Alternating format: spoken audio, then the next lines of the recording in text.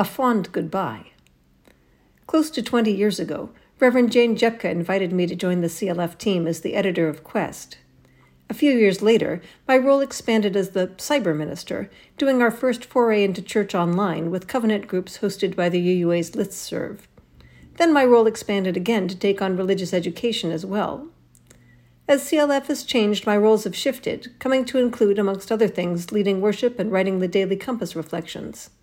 And now roles at CLF are shifting again, as is the vision for Quest. I am enormously grateful for all of my wonderful years with the CLF, and all the ways I have been privileged to connect with so many of you. Reverend Lynn.